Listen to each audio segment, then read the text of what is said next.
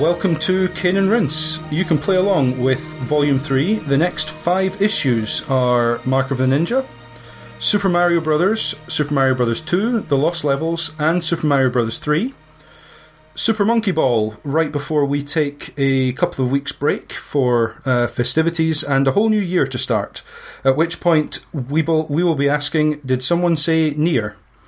A lot of us will be, because that's our first show of 2014, followed by Hitman Blood Money. You can head to caneandrinse.com for the full schedule, the blog, links to the forum, merchandise stall, Facebook page, Twitter feed, and our YouTube channel.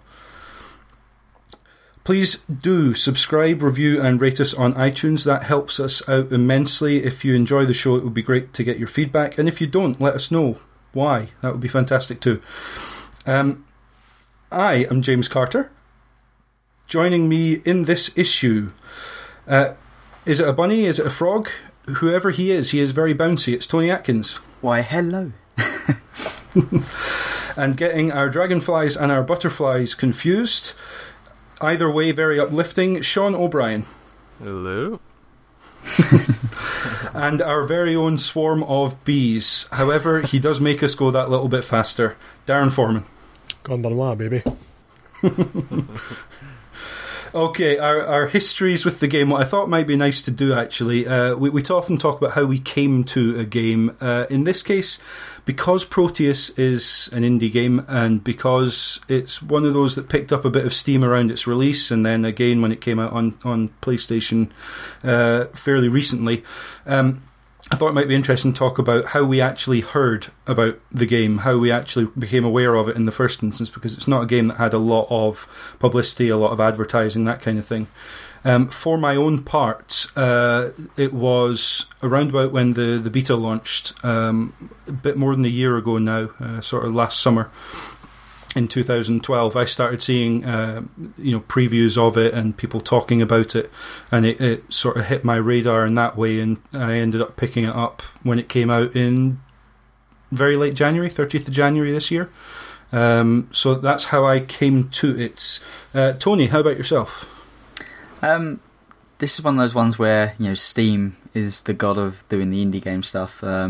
It's you see it hit there, and the word of mouth. And what's really weird, of course, is that there's I'd say hundreds of games that hit every week, but there's a ton of stuff that hits all the time, and some of it just gets lost. But this is one that seemed to be at the time, just sticking out from the crowd. I kind of knew about it thanks to Dear Esther, because a lot of people were bringing parallels to that, and I had an interest in Dear Esther, so I was kind of like, another game where we could have a whole conversation. Is it a game? And it kind of piqued my interest because of that. I only played it 2 or 3 weeks ago, around that time.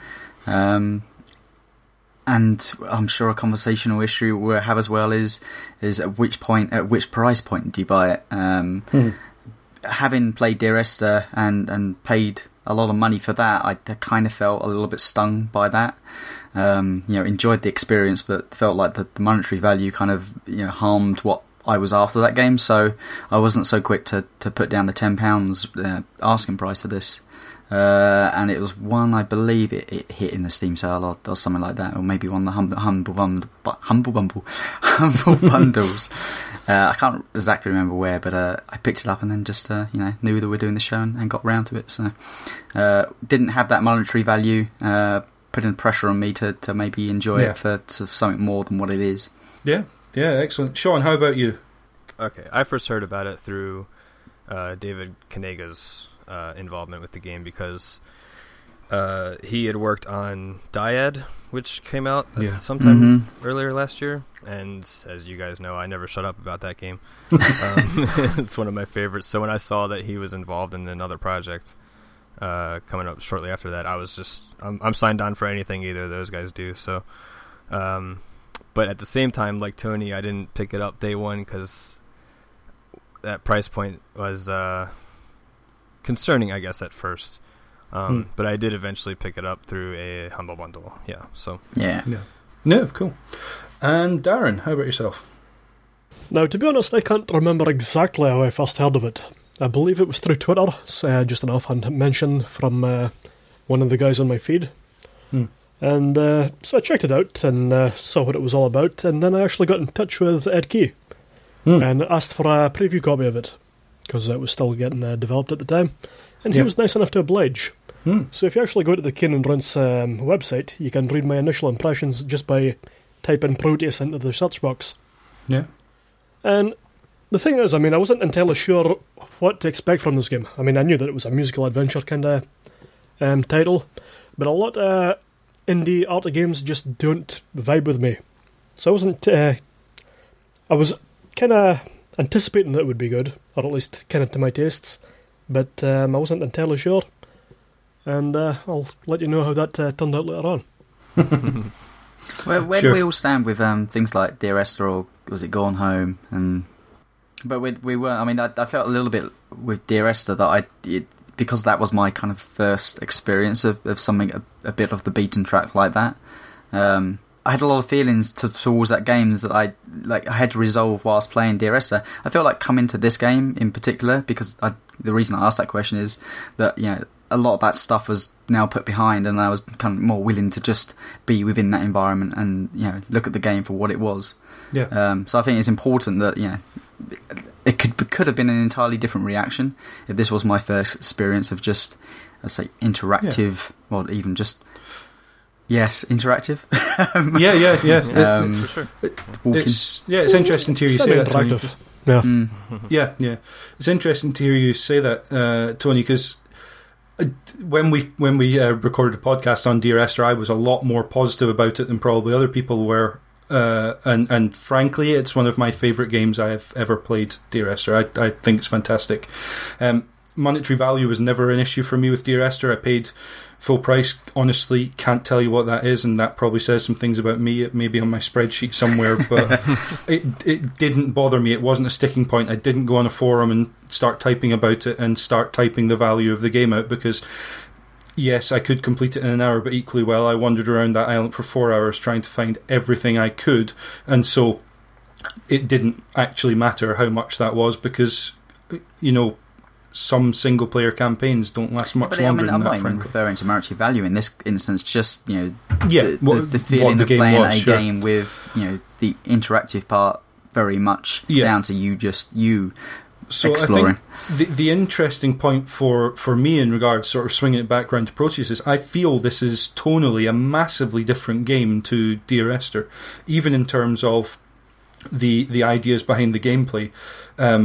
I've heard them referred to as walking games, hiking games, that kind of thing. And yes, I understand mechanically there's similarities, but in terms of tone and in terms of what the player takes away from it, I think they are quite, to me, they feel quite different. And that's not just about bright colours versus muted tones and photorealism versus something more abstract. There is a distinction there in terms of what the games elicit in me as emotions and what I try to take out of them. Strangely, I think both games in that instance both do have narratives. Even your dislike for Gone Home, Darren, like there's a narrative within there about the time and place of what you're doing, and exactly the same here. There was a narrative of Dear Esther of who kind of the person you are and exploring, but even here I'm sure we will talk about our feelings of what we felt the game was, but even at a very basic level, there is a narrative of you are progressing through seasons. So that there is a narrative within itself. They're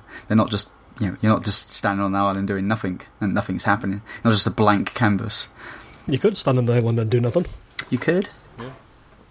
Still get music. Well, but to be fair, you'd have to walk to it first. But you could stand in the sea if that was in the sea. Yeah. Okay, so what I wanted, and we've kind of tangentially talked about it there, is it's quite difficult to talk about indie games in and of themselves on their own without reaching out to other indie games. And for some reason, this is more particularly true for me about indie games than any other type of bigger budget games, because we relate them to other games that are similar, or other games that came out at the same time. In particular, one thing I have a very strong memory of in January, aside from DMC coming out in January, about a week later there were 3 pretty well-known, pretty high-profile independent video games all released within 1 week of one another. I remember that a lot because I picked up Antichamber, I picked up Proteus. Again, two games you could draw a lot of similarities between, but to me are almost polar opposites in terms of the way they play and what they are.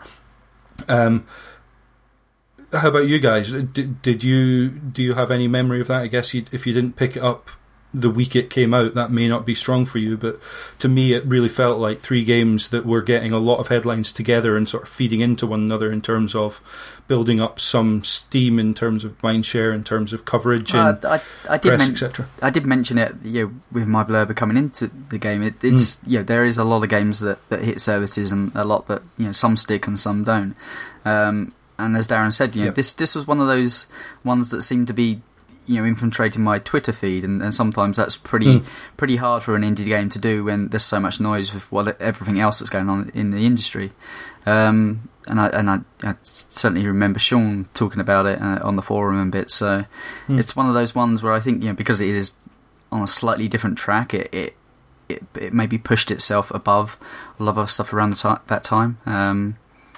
So yeah, I mean, like any indie game, word of mouth is how they publicise this stuff. It's their, that's their bread and butter. They're not on billboards, and they're not in front of magazines. They're lucky to get onto review pages. So the word of mouth and Twitter and stuff like that. They're always caught in that stuff. And this one in particular, that they had a unique central concept, obviously, and it just pushed through some of those barriers which are there unfortunately for other games not to do. So as for the other game, I don't know, I didn't play Antichamber or Skulls or Shogun, so yeah, I remember those two seemed to be the most talked about at the time over Proteus, but I remember Proteus just sounded more interesting to me because that was the more divisive one. Like, everybody was talking up Antichamber as if like it was great, and I haven't played it, or Skulls or Shogun, but they were both talking up those games a lot. But not very many people were talking about Proteus, but when they did, they had really strong reactions, either positive or negative towards it. And that's kind of what stuck out to me more than just constant high praise. So, and it's funny because in this show, we actually do try to not say, this game's similar to this game, because it's a pointless analogy if you haven't played either game. It's very easy to fall into that trap. But Proteus doesn't share like a huge amount of other games you can compare it to. So something like Dear Esther's, although if you haven't played it, it's a bit of a redundant statement to make, but it shares a pretty. It can't be unique because there's more than one, but that field is pretty small. So it's very easy to talk about that and go home, and there's a few other. I'm sure there's actually a bunch of games that none of us have probably heard of that. The DNA is probably in there, but it does push above, I guess, the clouds of many other things, just because it feels more unique than many other titles. For me it's we'll get onto it I guess when we get into the gameplay, but for me the most I could ever compare Proteus to another game would be Bethesda games, like Fallout and Skyrim. But I've heard a few people say Journey as well. Yeah, I could. I guess there's some stuff at the end, maybe. Yeah. The thing is, Proteus has got such a strong visual identity that I really find it difficult to compare it to a lot of other games, just because it reminds me on stuff from the 8-bit era or before that, like Amiga games. Yeah. And when you're looking at stuff like Dear Esther or Going Home, I'm not sure how unique I feel they are, because it seems to be stuff that you could possibly do in real life without too much trouble. Like Gone Home, I go into my parents' house every day and start raking through their cupboards. That's nothing new. And Dear Esther is a technical powerhouse in many respects. Exactly, but the thing about Proteus is that it's going through the world of Proteus isn't something that you can do in everyday life. You can easily go for a walk in a field, sure. But you're not going to be seeing little rabbits jumping away from you and making their own unique noises.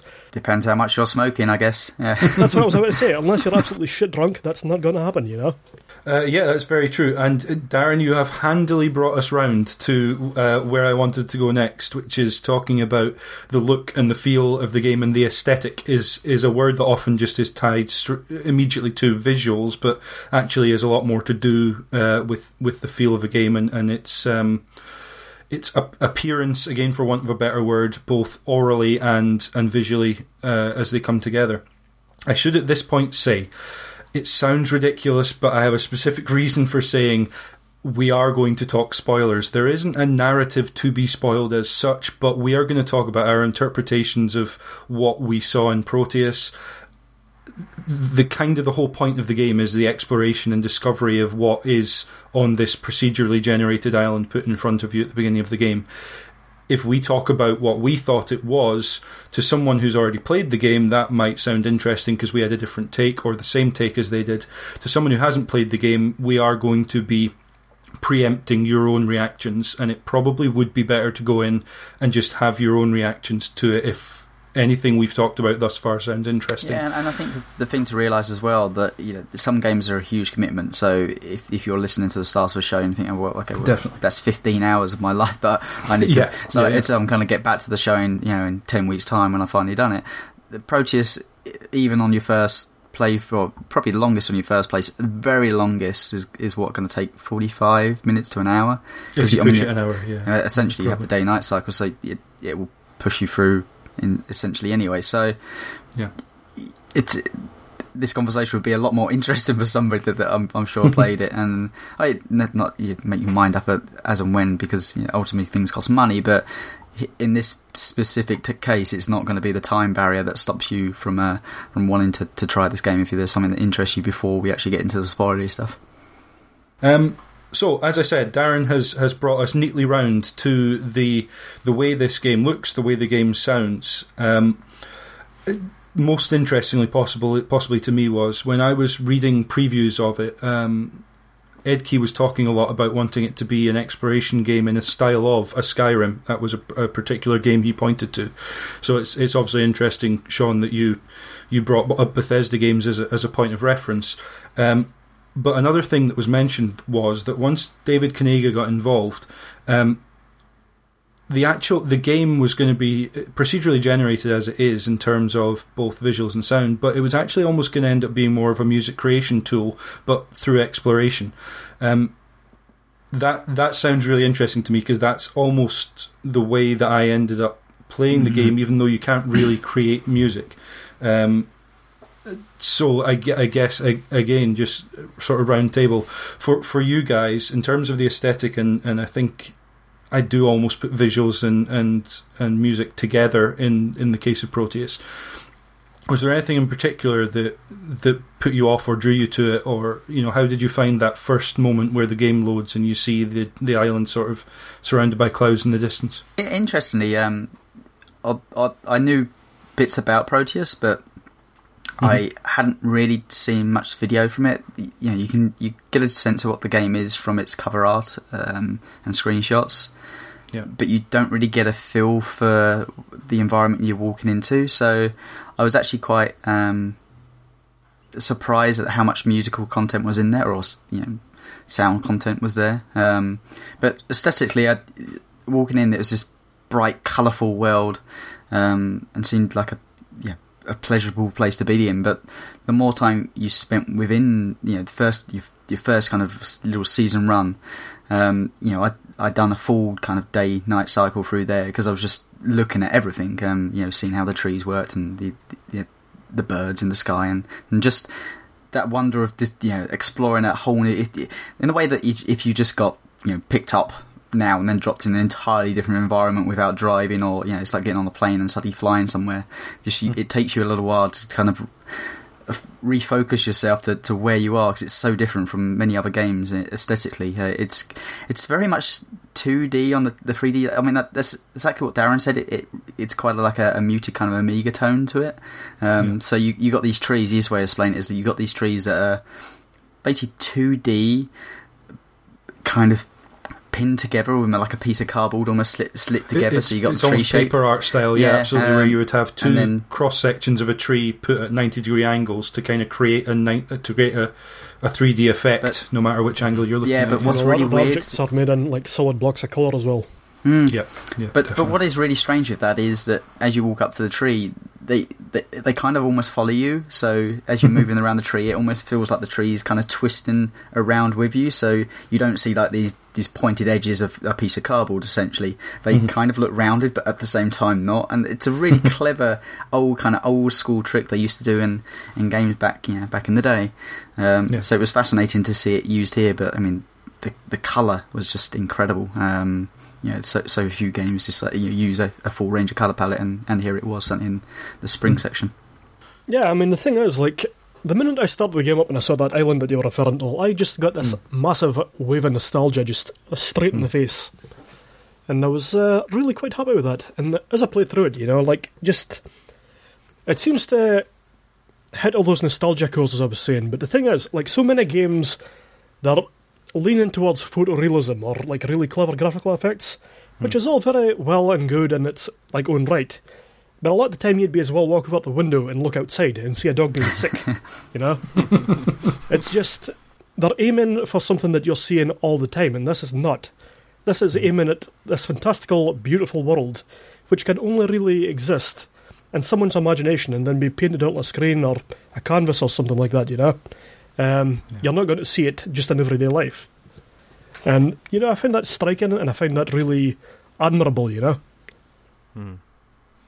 And for me, the reason I've been quiet is because it's hard to describe how you feel about this game. And like for me, I don't really go out into nature a lot. Like I'm way more of a city boy, and so when it starts off and your eyes open and you see the island like that, it just all felt so alien to me, and it felt like I was discovering this world, and that really appealed to me in a way that hasn't like hit me in other games, because it's always going for realism and other stuff like that. But even though I'd recognize, like, that's a tree, that's a bird, that's a flower or whatever, like for me it's still just felt so different, and that feeling of discovery just kind of like overwhelmed me. And with the music on top of all that, like, it just, everything felt so weird and alien, and it was just kind of like welling up these weird emotions that just, like, from the very start, and that kind of carried throughout the whole game.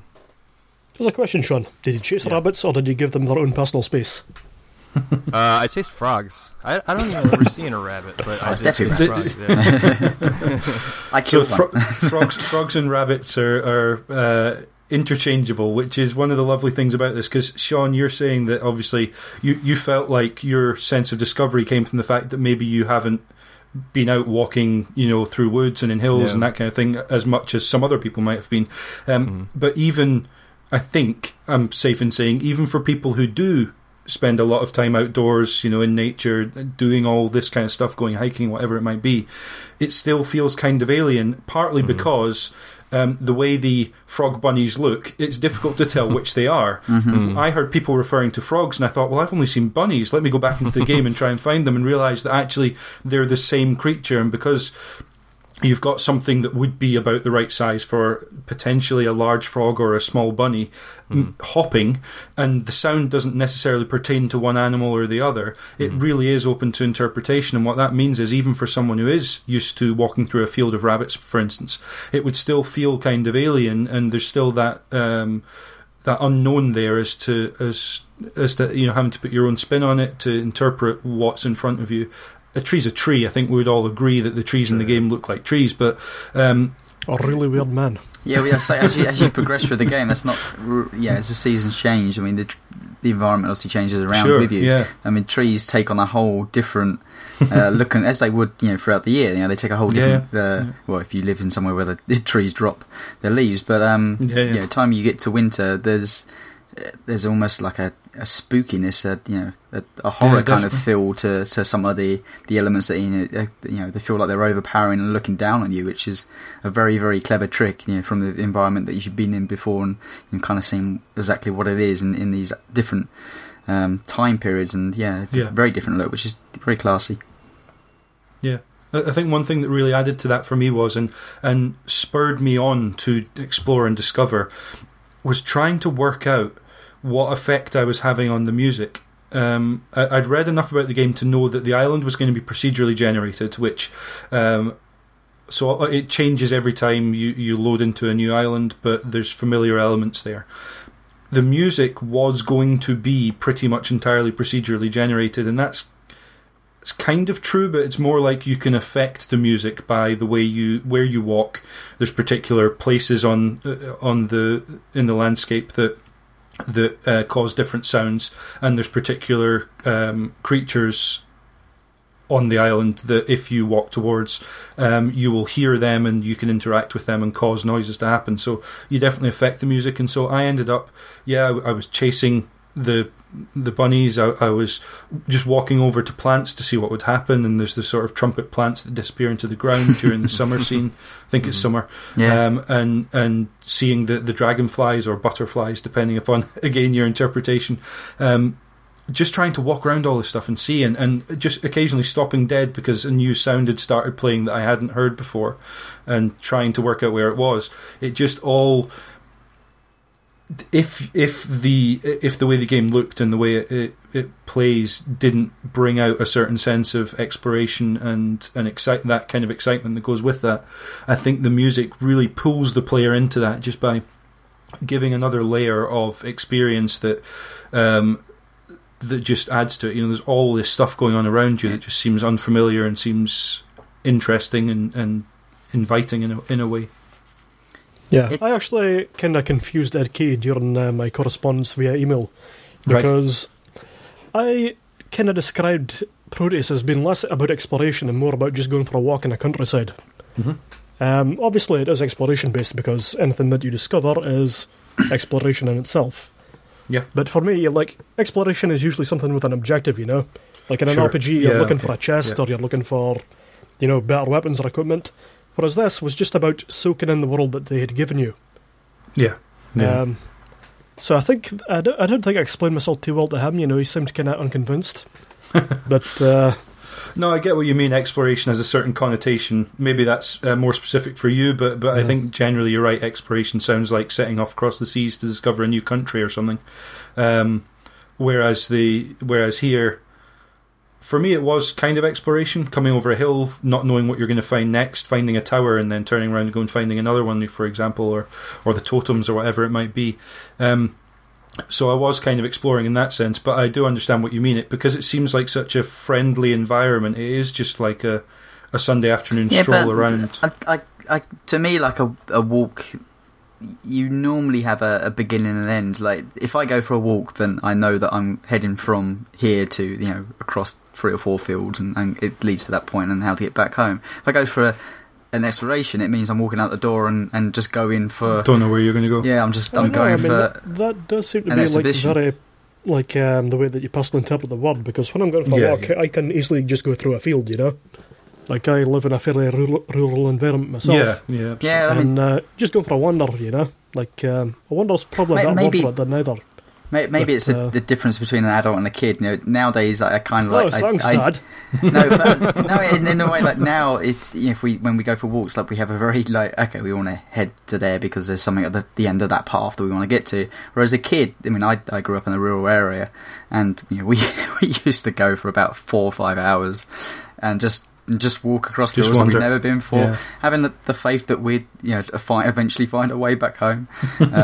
Clearly it worked out. I'm still here, but we used to come across things all the time and climb trees, and to me that's you can't do that in Proteus. But what is really interesting, and this is maybe plays a little bit into the gameplay side of stuff, is that sometimes I didn't originally, when I played it, I didn't realise it was procedurally generated, so I thought this was a I'll play this game again and I would have the same experience. Fixed environment, yeah. So to me, it almost felt like things were being choreographed to me as a player, that I should being pushed through. So for instance, frog or rabbit would jump, and that catches your eye, so you follow that down. You'd follow that down for 20 or 30 feet, and then it'd disappear in there. Top off a cliff. Yeah, well, in my case, one jumped off a cliff into the water. I kind of feel like I killed the frog, but it would go there, and then just to the corner of your eye, you'd see something like a stone on top of a hill. So that's my next focal point. I'd head there, and from that along the way, you'd get distracted by a plant doing some crazy sound, and you'd look there, and then you'd see the rain starting to draw in across there, and you just almost purely like one of the objects is what looks like a ruin. Like a ruin of a house or a castle or something. Mm-hmm. And when you get close to that, there is, just like everything else in the game, there is sound. Mm. Yeah. How did you guys interpret that? Just out of curiosity. For me, I saw that, that structure really sticks out in the entire island and almost feels kind of like looming over you. Mm-hmm. And kind of scary. So when you walk up to it and that weird discordant like accordion sound kind of happens, and that just made me want to walk away from it, just like it would if I was in real life. If I saw like a big scary castle and like just walked up to it, I would probably just kind of get freaked out and start walking away. Well, especially if a scary sound played in rather loudly over the headphones you were wearing at the time. Yeah. But this is what I mean. Like on your first play through the game, it's the most impactful because you don't actually know what these things are. So you see that tower in the distance, and you're thinking, okay, well that must be a place where I'm a gamer, so that must be a place where I need to head. Something. There'll be a princess there to save. You spend 2 minutes walking around it, and it's making strange noises, and you're thinking, well, there's clearly no door here. It took me a while to realise that you could walk into the towers and teleport essentially to different parts of the environment. And that freaked me out the first time. But other things maybe it's just the gamer in me. It's really strange. You'd see a like a totem or something on top of the hill, and I mean this is the beauty of Proteus, and I guess it's down to the individual whether they allow themselves to kind of sit there and drench in these things. But I'd see an object on the hill and I'd go wander it, and it would be a totem, and I wouldn't just go, oh, that's a totem, and then walk away. I'd walk up to it, I'd look at it, and there's, in some respects, there's almost Minecraft-esque kind of graphics, and a hill over there, and you walk there, and I'd look at it for 2 or 3 minutes, kind of suss what it was within my own mind, and then kind of, and with that, so it's not just, okay, well, what marking are on this token? It would be, well, okay, this was on top of a hill, so you tend to, if you would, put a totem on top of the hill, it's 9 times out of 10 it would be some sort of spiritual thing. There's a meaning there, and then with that, these are the moments where Proteus is actually grabs you by the balls, I guess. Is when, say you're near a stone structure or a totem, and you're having this kind of, well, it's clearly a spiritual thing, and then the sun starts setting over the distance, and you start seeing the colours start glowing red. And you're like, yeah, this is absolutely the perfect place to see this event happen. And if I was into the worshipping this sun god or whatever, this is exactly where I'd put this totem. The cloud level comes up around this hill. This is above everything. This is where you would come to worship. Now, once again, we had the same conversation with Dear Esther. Like, this is the interpretations of me. Somebody else may walk up to that and go, yeah, it's a lump of wood in the ground, and walk off. But you build your own stuff around that, and if the sun hadn't been setting at that point, then maybe I would have gone, oh yeah, it's a totem. But like the elements, and that's what I meant, sometimes it felt less procedural generated, more like the frog was leading to the flower, which led to the hut, which led to the totem on top of the hill, all in a perfect synchronized time for me to experience that moment. Now that's not the case, and it's just luck of the draw. But luckily the game is short enough that... I'd say it isn't, because, I mean, I think there's... Again, I don't know how it works, I don't know, it may just be that it's luck, but I feel like whenever I followed something to try and find out what it did or why it was making that noise, or if it was an animal that was moving, or I spotted something on a hill, I'd go to it, and there was always something else within what would seem to be a reasonable distance that you would have spotted it to draw your eye and go and see. So, my first playthrough, I found the cabin and it wasn't doing anything, which was really weird. That was quite unnerving to me as well, because the tower, there was that odd noise, and I hadn't worked out you could teleport through it at that point. To me, by the way. Sorry? Yeah. It sounded kind of like bagpipes to me. Yes, absolutely, yeah, on the real low kind of... that low one, just someone just doing a full depression of that bagpipe.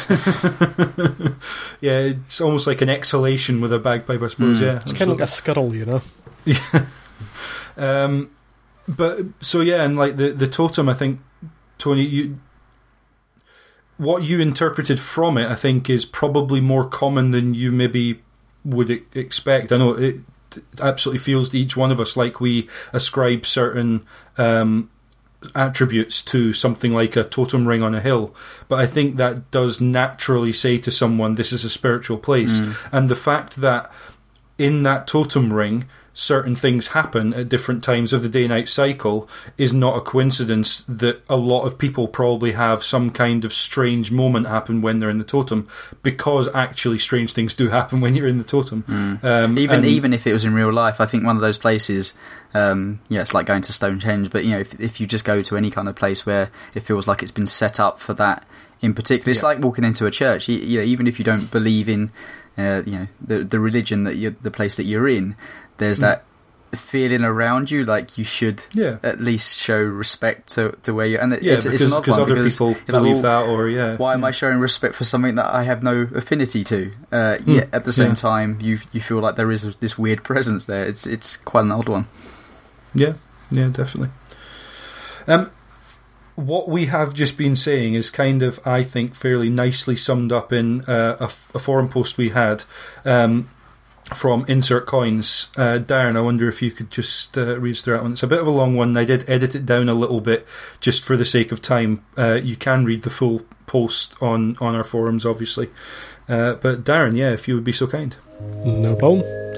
Back in the era of the Atari 2600 and Intellivision, technical limitations forced games to rely on very simple graphics to represent the world that the designers were trying to build. Designers set out creating dungeons, monsters, sprawling caves, jungles, battlefields, oceans, and the distant reaches of space, trusting their audiences to read between the lines and fill in the simple images on screen with the boundless reaches of their imaginations. As time passed, technical limitations lessened, and games have been able to depict more photorealistic worlds. Even games that make a point of being purposely minimalistic, like Sound Shapes and Patapon, are crisp and beautifully animated. What has been lost, though, is the sense of subjectivity. Even in the simplest graphical presentation, like the minimalist Limbo, the spider is clearly a spider, and the boy is clearly a boy. This is far removed from the early days of video games when a shape could be a turtle, a tank, a treasure chest, or a god. It could be something different to everybody, and the story being told was truly the personal story of the player perceiving it. Proteus is graphically modelled after these older video games, bringing colourful, blocky, hard-to-determine shapes into a 3D environment. It rides the line between familiarity and obscurity brilliantly, modelling objects that are unmistakably trees, cabins and stars, but mixing in many sights and sounds so strange and unknowable that it reawakens a youthful sense of wonder and discovery that most games have difficulty inspiring. Proteus is a feeling of curiosity for what is right over the next hill, and the assurance that whatever it is, it will be safe and beautiful. Proteus is a tone poem of a game that connects the player to nature through the counterintuitive route of abstract artifice. And that is the enigma at Proteus' core. How does this game, so unashamedly artificial, capture the spirit of nature so much better than those that go to painstaking lengths to make their world look exactly like the real thing? Proteus is imagination. It is, in equal parts, what is on screen and what is not. Well, we might as well go home. Yep. Yeah, I know. Yeah. And I think it's worth pointing out that we have several times said that some of Insert Coin's forum posts have been absolutely in keeping with what at least a couple of the people on the panel, as it were, on the show feel. And I get him to write my material, So. And he does have a wonderful turn of phrase there in terms of describing Proteus, and I think it does, in terms of aesthetics, in terms of maybe the intention behind Proteus's design, it does kind of speak to a lot of what we've been saying and summarise quite nicely what we've been talking about. One thing we've touched on but we haven't really got into the nitty-gritty of yet is the way the game actually plays, and I think there is a reason for that. But Darren, I know you're a guy who, when I think of you, I don't think of a game like Proteus particularly necessarily appealing to you, and I mean no disparagement by that, but just that when I think of you, I think of particularly technically quite complex games to play in terms of controls and in terms of mechanics. I think of those being the games that you tend to flock to perhaps more than something like Proteus, which I see as being quite simple in terms of controls and that kind of thing. So I wondered, for you, how you felt about the way you interacted with Proteus in terms of the direct getting hands-on with the game, as it were. See, here's the thing. I mean, as you're saying, like, I do kind of come across as like being after technical games and games that are often offering players more options. But more than that, like, I'm looking for that in games that are established genres, that can set them apart from other titles in the same genre. But another thing about me is that I look for interesting games. And you wouldn't think that, because a lot of games that I think might be interesting, I tend to come away from really unsatisfied by. And that's not a problem that I had with Proteus, There's no pretentiousness to it. It does exactly what it says on the tin.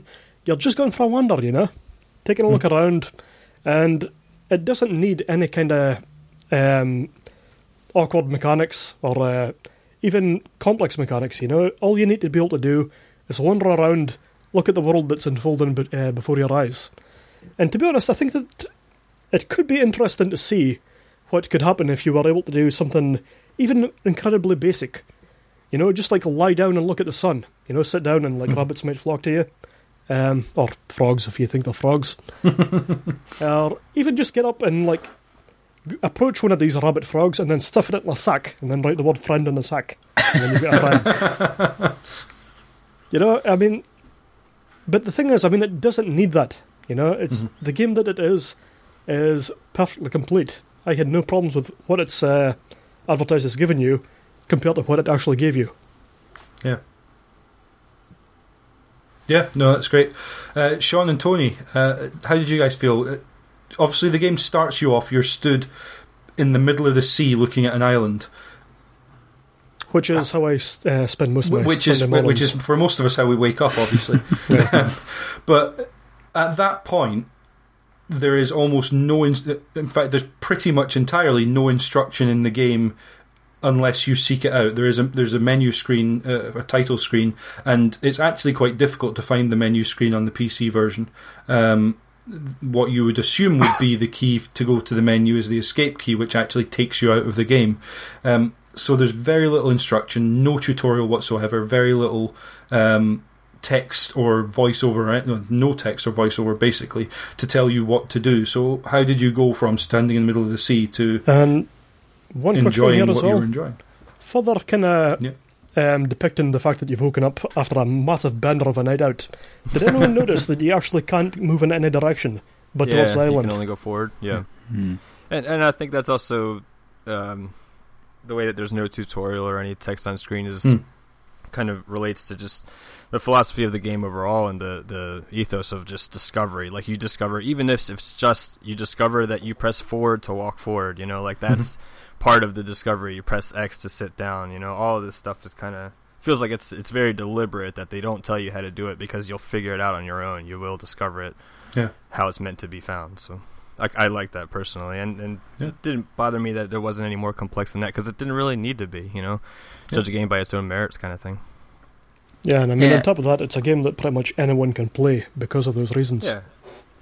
Like, you could give this to a child or an old pensioner, and, unless they can't see the screen, they're going to be able to walk around and do their thing, And, that's where I think some of the Minecraft comparisons can come in.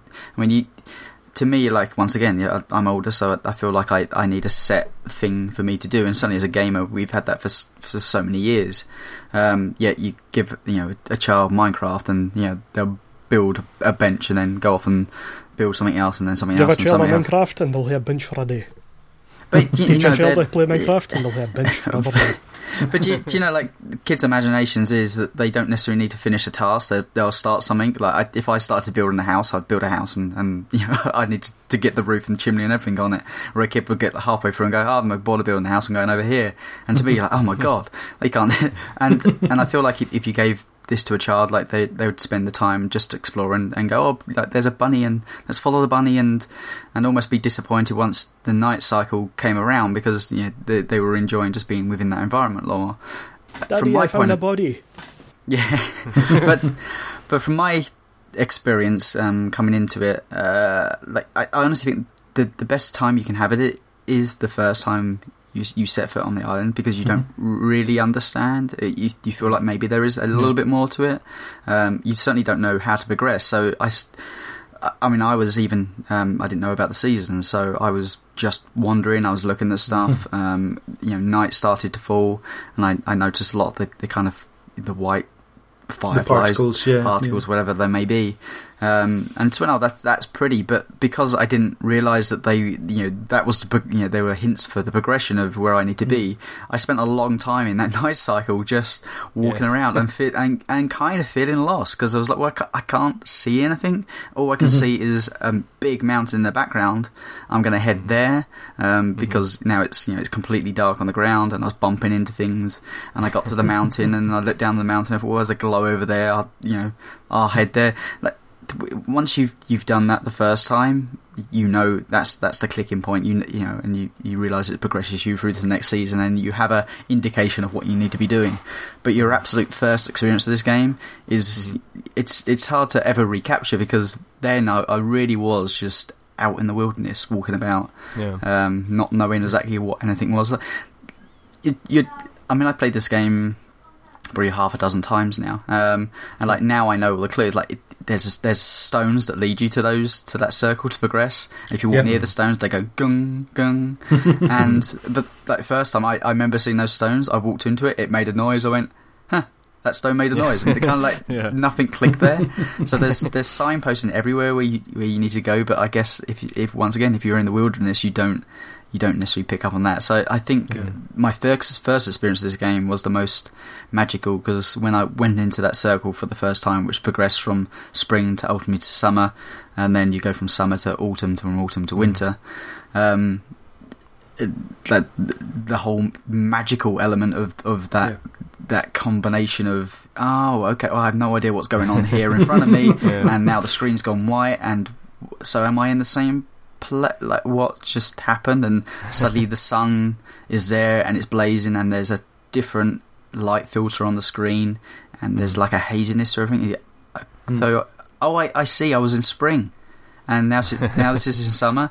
And then even in that time I wandered around a lot more, not really thinking that, I was just thinking, well, that was that. And then once again, and then once you get to autumn, you're like, okay, I get this now.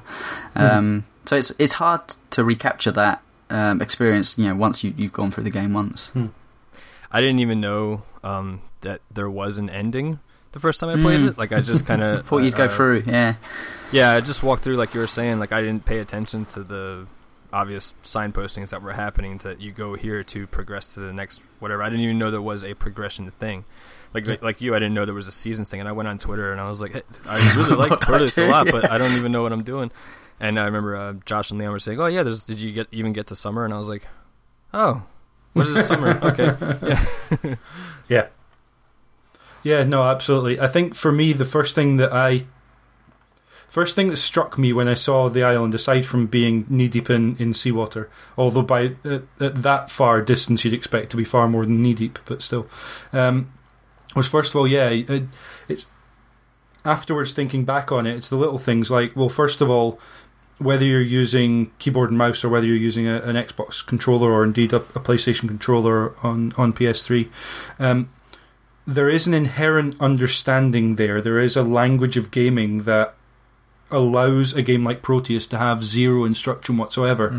It's the knowledge that when someone who has played a video game basically since Doom picks up a controller or sits with a mouse and keyboard, they're going to understand the sort of dual control of movement and camera.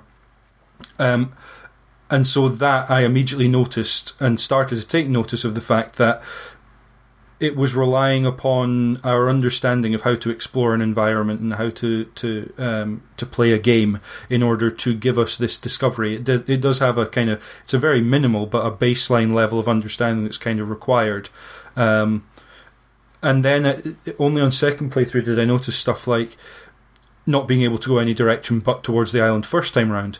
Now, if you leave the island again into the sea, have at it. You go any direction you want, keep going until the sun sets and then rises again.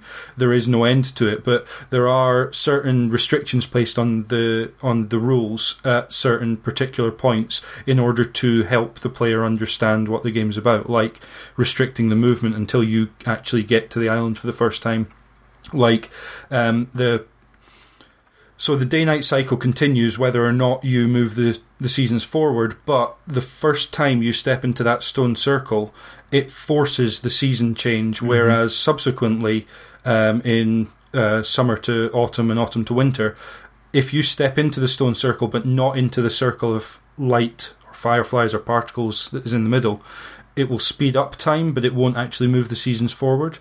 Did not know that. Yeah, so there's stuff like that where the first time it forces that season change so that even if a player stumbles into that stone circle and doesn't really know what's going on, that season change happens irrespective of whether they then immediately leave the stone circle. So can you, in that sense, if you were just really playing the game for like an authentic experience, can you just be in spring and then just stand around, not going into that circle? And I mean, what is the transition to when it gets to summer? Are we talking like 2, 3, 4 months in real time, or is it half a dozen days in the game time? Or does it not happen at all? Do you need to progress through that? You have to go into that stone circle to progress the seasons. Okay. Yeah, it was a weird thing. Because during that first night time, I'd gone up to a mountaintop and I spotted the particles sort of swirling around the stone circle, so went there and moved the seasons forward. From then on, I felt this compulsion as late as I let it get into the night. I could see the moon coming down towards the horizon. I felt compelled to go and trigger the particles to move the seasons forward before the night ended. So I never actually found out that you could just not do that and have the sunrise again, have another day. And it was only when I went back to it just this last week that I thought that's something I must check, because I'd started to realise there were these kind of hidden, and it's not even a hidden aspect, but just other ways to think about playing the game in terms of just because you have the ability to move the seasons forward, almost the inverse of Sean, in that I'd realised I could move the seasons forward and so didn't actually find out what happened if I didn't. So yeah, there are some interesting ways of funneling players towards these certain points to make sure that certain things happen. They had a really weird way of funneling me towards these points of light as well. Yeah. The thing that got me to go there wasn't any of the visual clues or anything like that. It was the fact that it looks bloody cold at night. There is something about the sky that is just this kind of like brilliant blue, and then you've got this perfect white moon shining down. It's one of the very few games that has ever conveyed the night's chill just through that most basic visual information, you know? I tell you what, I have done a fair bit of walking to my time, and one of my favourite places is going to Scotland and going up the Cairngorms and bits like that. And there's something very special, and this can happen in many other places, but waking up in a really chilly morning, always go in the winter, and you got the mist setting there, and you go for a walk in that, and it's deadly silent, and there's almost like a pressure in the air. It's very hard to describe, but there's like this pressure from the mist being out in the air. And certainly if you ever go in snow, there's like snow, it's quite dense underfoot, so you almost feel like there's a pressure of it almost pulling you back into the snow. The winter levels in Proteus absolutely capture that feeling to a T. It was scarily lifelike in that regards. Walking through some of those misty areas I felt like there was this weird just tension and pressure in the air, and it, in some respects, with the trees being no leaves on the trees, it felt quite spooky. Like I shouldn't be disturbing the peace of winter at this point. It really odd. Just once again, in the summer when the rain comes, a completely different feeling. It feels like there's this refreshing water that is drifting over the top of you, and it feels, because it's making sound as it drops, it feels like a pleasure to be in rather than a slightly more scarier situation to be in. Or in real life, it starts raining, oh my god, I'm gonna get out of this as fast as possible. But and like Darren says, it conveys those emotions and feelings with the most smallest graphical techniques. Extremely, and it's the minimalist approach that does it. I'm sure, because if you try to animate mist to a perfect vortexes and stuff going in it, then you'd probably lose some of the natural state of it just being dense. Well, and likewise, the fact that the only stuff that's on the island is the stuff that makes us feel the way we feel about it. So for me, it wasn't so much the chill at night, although I absolutely understand what you mean about that, Darren. it was when it first turned to summer, and I looked at the sun, and I could, you just feel it. It feels oppressive almost. It feels like it's beating down on you. There was something about the sun that reminded me of the Wild West, that kind of stylized depiction. Yeah, absolutely. Yeah, it's got the jaggeds, isn't it? In the spring, it's just the a round globe. The way. In the sun, again, it's almost like a Teletubby sun. It's kind of like the way a child would draw the sun. Yeah, absolutely. To make you understand that it's a very strong sun and it's a bit bigger in the sky, etc. Yeah, absolutely. So the other thing we've talked about quite a lot is the procedural content in the game. I've actually listed some of the key landmarks and creatures that are on the island. As far as the creatures go, they're kind of always there in particular seasons. Sometimes some of them only at night, like the owl, for example. The chickens are in spring, I think possibly summer as well. Crabs are very definitely visible in summer, and dragonflies too. But the actual landmarks, it's kind of difficult to know how many of the different types of landmarks there are, because it depends upon the island that's been generated for you. Sometimes there will be 1 or 2 towers. I think there has to be 2 so you can teleport between them. But sometimes there will be more than that, quite a number more, 4 or 5 towers, I think, up to. I just wondered, for you guys, how did you feel about the procedural content? I know, Tony, you've said it was the first time you played it that was most impactful. Did the fact that you found out it was procedurally generated, would that have made you want to go back more? Did it not really make much difference?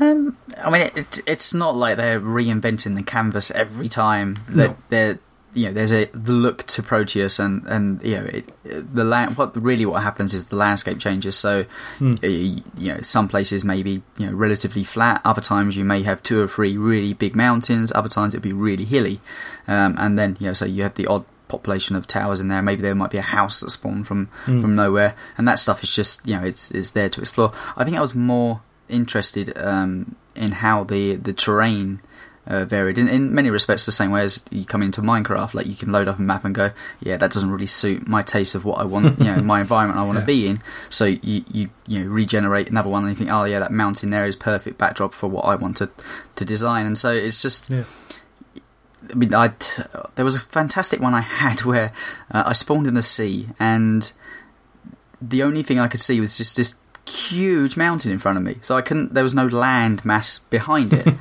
So it just looked like this, like that was what I was to, it was just going to be this, 8x8 island, kind of like just made out of this huge rock. And, you have to go forward and you have to climb. So I climbed to the very top, and then I looked down from that, and then there's just this massive, more flat ground, probably the most flat I've ever seen the rest of the game, just below it. And there's like this is one great big focal point, and you had to go to the top. And that was really interesting. And my first experience, the game, was a mixture of everything. I don't know if that was on purpose, but maybe the second time would be really, like, if you just come to this mountain first time, really, what the hell? So, I mean, interesting, yes. The problem I have is that, as anybody, you're always looking for deeper meanings with stuff within games. Certainly when it is a blank canvas. But it's so like the towers and stuff, like they're there, and obviously you can walk between them, but you can't help ask what the hell are they? And same as the wood hut, and you're thinking, well, is there a woodsman here somewhere? Will there be somebody else within this environment? And I mean, that's the difficult thing about this game, isn't it? It's, they leave that stuff completely ambiguous. So, I mean, it's always fascinated me as and when it populated the world with more humanoid structures, just because I never really got the grasp of what the game was trying to say, or whether it was trying to say anything, and whether it was just messing me as a player. So, I'm not too sure whether that answers your question about the environment. Darren, Sean, how about you guys? Did procedurally generated content kind of sounds like a back-of-the-box sort of bullet point, almost. How about for you guys? Did it make a meaningful difference to you, the fact that the game was potentially slightly different every time you played it? It's difficult to tell just how different it would have been if Erky and Dave Kanaga had kind of got together and design this world that would be exactly the way they wanted to see it, so that you'd be able to approach it in the ways that they could foresee. And, obviously kind of like design the game with the player in mind, because players will pick up on visual cues and kind of like start doing things that the designers want them to do, assuming that it's been designed that way to a reasonably skilled degree. The thing about being procedurally generated is that can't happen. And the fact that it changes every time that you jump in, it's difficult to tell just how much an impact that had on me personally, Like, every time that I went in, there would be slight differences, but as Tony was saying, it's very often you'll see the same kind of things cropping up. It's just that they're in different configurations, different land masses, you're in different areas.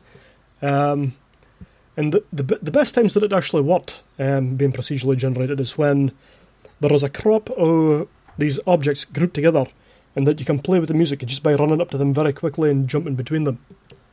There was times when the procedural generation would result in areas that didn't have that, and I didn't think that those had quite the same impact, So it's difficult to tell just how good they could have made it if it had been designed, because I think they could have done a cracking job.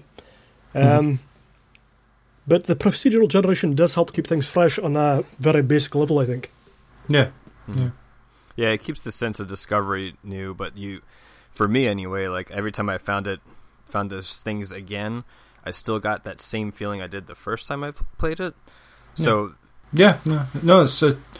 it's interesting to hear because obviously, Tony, you're saying that for you, once you'd found those things, it didn't really matter if they were in a different place slightly or turned round or whatever. You'd still already seen that. Whereas Sean, for you, it's almost kind of the opposite. The fact that everything was slightly different configuration meant that you still had that feeling of not knowing what was coming over the next hill or round a group of trees. I guess kind of what I'm referring to, like if those towers, I mean they always, I'm thinking of the ones that look like broken building castles.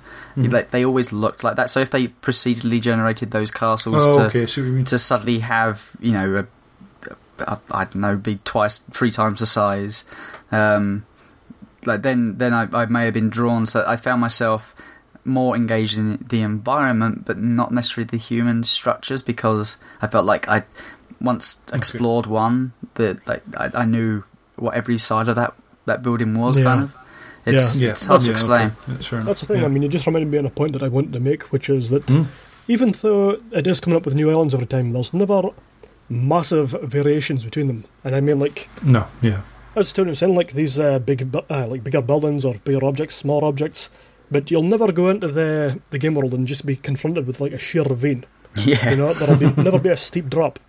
It's always like in this kind of gradients, and I just think it could have added some variety to every time that you visit these islands. If things could just be that drastically different every time you went in, or even just fair enough, keep your game structures as it is now on the player's first playthrough, but you have the save file, you know what they're doing.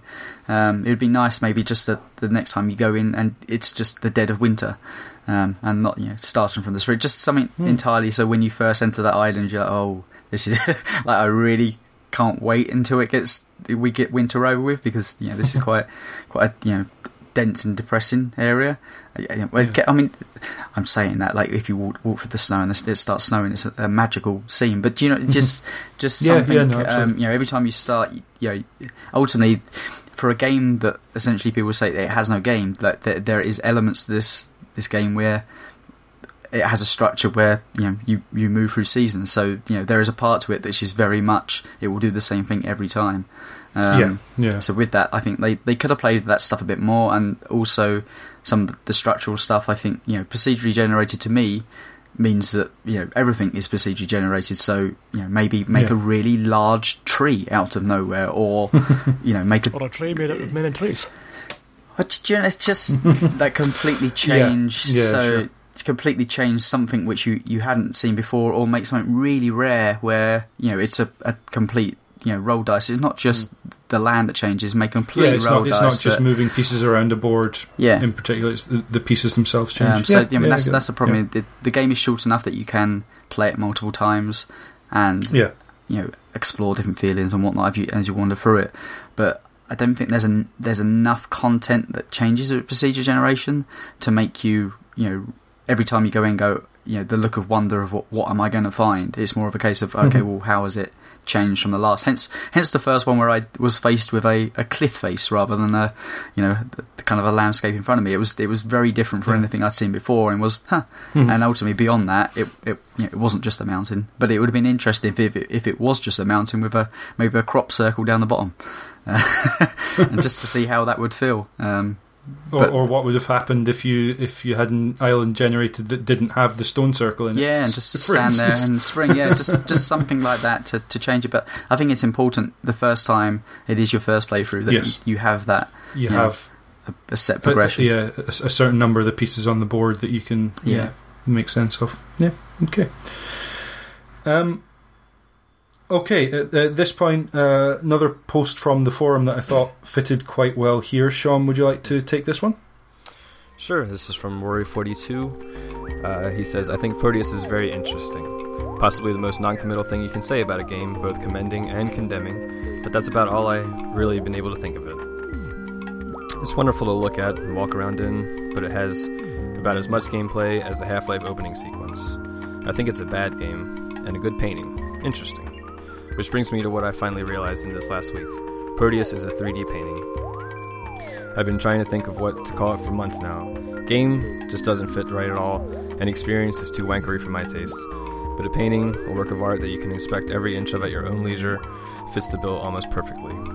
Imagine if the various locations around the island at their various times of day and year were in an art gallery, with accompanying audio tracks playing. You look at each painting, absorb what is happening in it, then move on to seeing the nighttime piece. Then it's autumn, then winter, and so on. Proteus is that, only given proper form in a 3D world that you can walk around in. The visuals and audio and how you interact with them are as lovingly crafted as most games, but unlike just about every other video game, whose objective is either to beat your opponent, the computer, a team of level designers in a test of skill, or experience the story through a series of cutscenes, the point of Proteus is to just sit and absorb it for an hour or so. And I find that, well, interesting. Round about the time Proteus came out, I had an interesting discussion on the forum. At the time, I was much more, I guess, inebriated.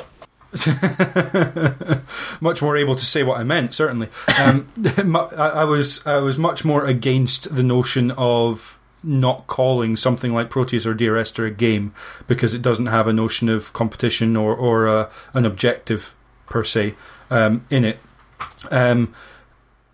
To the point of having a discussion with Roy in particular, and I think another couple of people on the forums about why they don't like the idea of calling something like Proteus a game. It's a discussion that's been had all over the place. It's quite a heated discussion at times. I'm actually much more relaxed about it now. But I still come back to I don't get the point. I don't get the objective someone has in saying that we should draw lines in the sand about games. And I think Roy has made an very interesting point there, which is it is absolutely, and a game developer like Tale of Tales, for example, they absolutely make museum installations and then have turned their hands to making games as well, something that they would sell to individuals.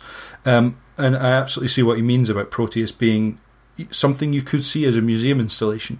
The fact you can walk around in it in a way that we also interact with other games, it is what to me makes me absolutely perfectly happy to call it a game. Yeah. But I do understand why he's reserved in that respect, and I just thought it was an interesting post in terms of that and in terms of his sort of recent thoughts on it. I feel like you and me, James, have ended up on this every show where this conversation every show we're talking about these games.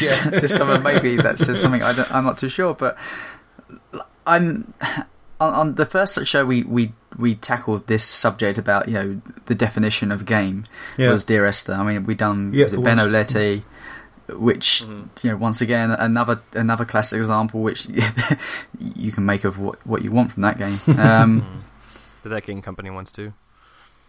Yeah, Flower and Journey and stuff. Yeah. But once again, it's a huge debate, and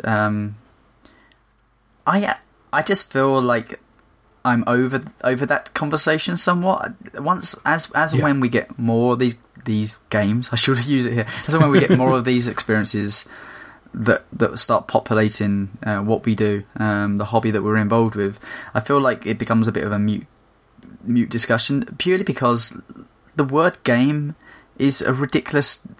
Like, the definition of game is so varied in itself. So even the people that, you know, there's arguments about, well, are video games that we know it, is the word game right for that? And even if they can't decide exactly within the definition of what game actually is, because some people say, well, it's ball game. Some people just say, well, it is the definition of play. Other people say, no, it has to be interactive, and it just becomes really actually distracting from what is essentially an experience. And experience comes across as sounding really pretentious, and that word is... Don't point these people out to me, and I will find people to beat them with sticks. I feel like I've been one of them, and that it's just taken, and I think the Proteus actually, it's nice to come to this now after going through 2 or 3 different experiences and actually having that baggage put to one side and just enjoying it for what it is. I really feel like we need to get over this. There's so many arguments, and it distracts from what Proteus is, which is an experience. So every single thing, you know, be it entertainment or whatever you do, is just experiences in life. And to have this huge conversation about is it a game is kind of missing, you know, what you should be looking from Proteus, which is, you know, what did it say to you, rather than, you know, or did you enjoy it? The discussion can be had about did you enjoy it, rather than, you know, is it a game? Yeah, absolutely. And I thought it was very interesting. I expected, I think the expectation is that someone who asserts that a piece of software that we would perhaps call a video game maybe isn't a game, it often comes with the notion that is somehow disparaging towards, in this case, Proteus. And I think it's interesting. I expected Roy42 to be a lot more negative on Proteus because he felt that it didn't do for him what other games do, but actually, it just goes to show his post there, actually very complimentary towards what he did take away from Proteus. And you're right, Tony, the important thing is what do we take away from it, and certainly for all of us it's been varying different experiences of discovery and exploration, that kind of thing. It certainly doesn't matter to me whether there was an objective there. I would argue that I made my own objectives, but yeah, absolutely, I think the important thing is this game and what it has meant to each of us and to everyone else who's played. I do like. Anyway. I'd love the idea of a drop-down box, you know, the filter box, which is, you know, RPG, you know, action adventure, and then just experience. Because all the others don't count as experiences. Unclassified. It makes it hard to recommend something like this to people too, because you gotta, like, when I'm looking at the Metacritic right now for Proteus, and it's got an 80 score, which is good. You know, that's the critic score. But the user score is 5.9, mostly negative, 21 negative. To be fair, that's pretty high for a user score. Well, yeah, but I mean, like, I wouldn't even think there'd be that many reviews of Proteus on here for user scores. But it's because so many people go into it thinking this is a game, and I'm going to have objectives and all this stuff. Another thing about it is that a lot of people that are trying to grade this game, how exactly do you grade Proteus, you know? If you like going for a walk, it's 100%. If you don't like going for a walk, it's 0, you know? I guess, it's just the experience of what you took from that. I mean, I haven't gone off and read any of the reviews, or, you know, but it's probably interesting to do. Yeah. No, I know, Tony, you're absolutely right. Whenever we come across these games, certainly That Game Company show, the Dear Esther show, the Tale of Tales show, it ends up, and we always seem to be here, although I wasn't on the That Game Company show. It does seem to come back to us having this conversation, deciding that having the conversation probably isn't worth having, which is, you know, more fool us. But I tried out the Vita. Well, it's a cross-buy, so I guess that's part of why the price is what it is on PlayStation Network. But I tried it out on Vita this week, and I think the interesting thing is that when you think of it, it does seem at home on the PC or the Mac. It came out in January as well, but there's nothing inherently about it that doesn't fit perfectly well on a DualShock 3 controller on a big screen or on the PlayStation Vita. Do you feel you lose a little bit of the kind of... I know when I played it on my PC, like the lights were turned down and the screen was right in my face. I almost feel like I was viewing within that environment. I feel like the Vita, there would be a slight disconnection between me and holding that device. Well, I've actually got to say something about that. I'm just wondering, James, how did you feel that it came across in the Vita as compared to the PC, for example? Obviously, this is couched in the fact that I'd already played through the game 3 or 4 times on the PC.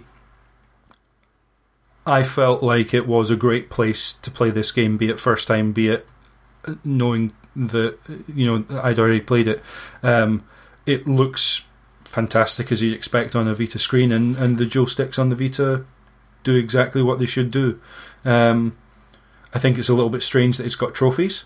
That kind of that really it runs almost counter. It's almost feel that. So what are the trophies in it? That fascinates me. The trophies are so strange. There's a bunch that are hidden and you don't know what you have to do to get them, or are really sort of cryptically worded. So there's a sense of kind of having to discover those for yourself as well, which is quite interesting. The reason I couched that question just a minute ago is because Flower was recently released on both the Vita and the PS4. Sure, yeah. And the weirdest thing about it to me was, like, I picked up the Vita version, just downloaded it to my Vita, and I wasn't a huge fan of the original PS3 game, but when I played it on Vita, I didn't remember it looking quite so beautiful. There's something about the way that it kind of came across to that screen, and it just looked absolutely stunning. I mean, it controlled like shit, because, obviously they wanted to create something fresh that wasn't that experience, but both the control systems and the Vita screwed it up. But the main point, as I was saying, is that it just looks gorgeous on the Vita. And then I recently got a PS4 and I downloaded it on that as well, and I was more impressed with the Vita version than I was with the PS4 version. It just suited that system so damn well. Yeah, I can imagine that being the case for Proteus as well. Certainly, I was incredibly impressed with how it looked on the Vita screen. I haven't tried it on PS3, so I don't know how that looks on a big TV screen. But just the fact that they're very vibrant colours, the Vita screen does that very well as well. So yeah, and I'm not sure if the fact that you've got a Vita so close to you, you're hunched over and you're peering at the screen. I'm not sure if that's got some kind of subliminal concentration thing behind it or not, because I felt more invested in quite a few Vita games that I've played than games on a bigger TV, just because you're lounging on a couch, you're lazing about, your legs are crossed, and you've kind of... It's just a more natural environment as opposed to the kind of like intensity that you've got while you're trying to stare at this much smaller screen.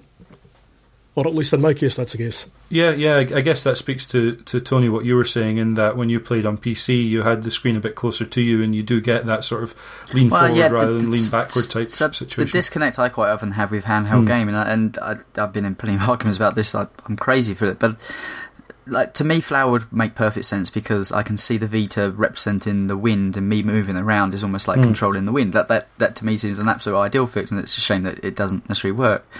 But oddly, in Proteus, it's like when I was playing it, it's almost like you're floating through the world. I mean, essentially, you do end up floating out of the world.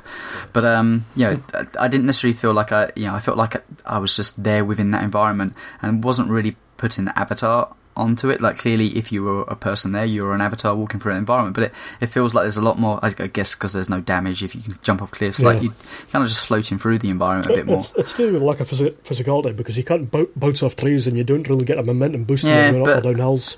I guess in the Vita, in my mind, it feels like there will be a disconnection with the space between me and the smaller screen and the sticks. Just there, it feels almost would feel like there's an avatar that I'm controlling, moving around that environment.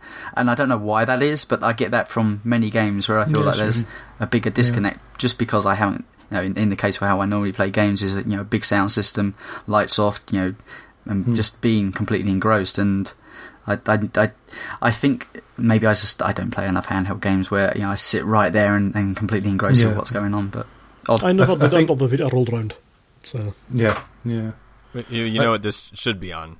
Oculus Rift. I was going to say, absolutely, Tony. It sounds like for you, this game needs to be on Oculus Rift as soon as possible because that's going to just cut away all of that and put you right in. Hopefully, in theory, if it works the way it's supposed to, would put you right into that world on the island. So. So, Curve Studios did the PlayStation 3 and Vita versions. There are a couple of things they did add as well, mainly for the Vita, but on PlayStation 3, when you generate the island, so the time of day and the day of the year, as it were, actually affects the island that's generated. It would take testing that I just don't have at my hands to try and find out, or at my fingertips to try and find out that whether or not you could generate islands at the same time as a friend and have the same island to go around. And I don't know whether that actually adds anything to the game in particular, but it's interesting that they have done that. And the reason they did that is because they couldn't do what was added into the Vita version, which is where you are, your physical location determined, I guess, either by the 3G or if you're on a Wi-Fi network, the location of that.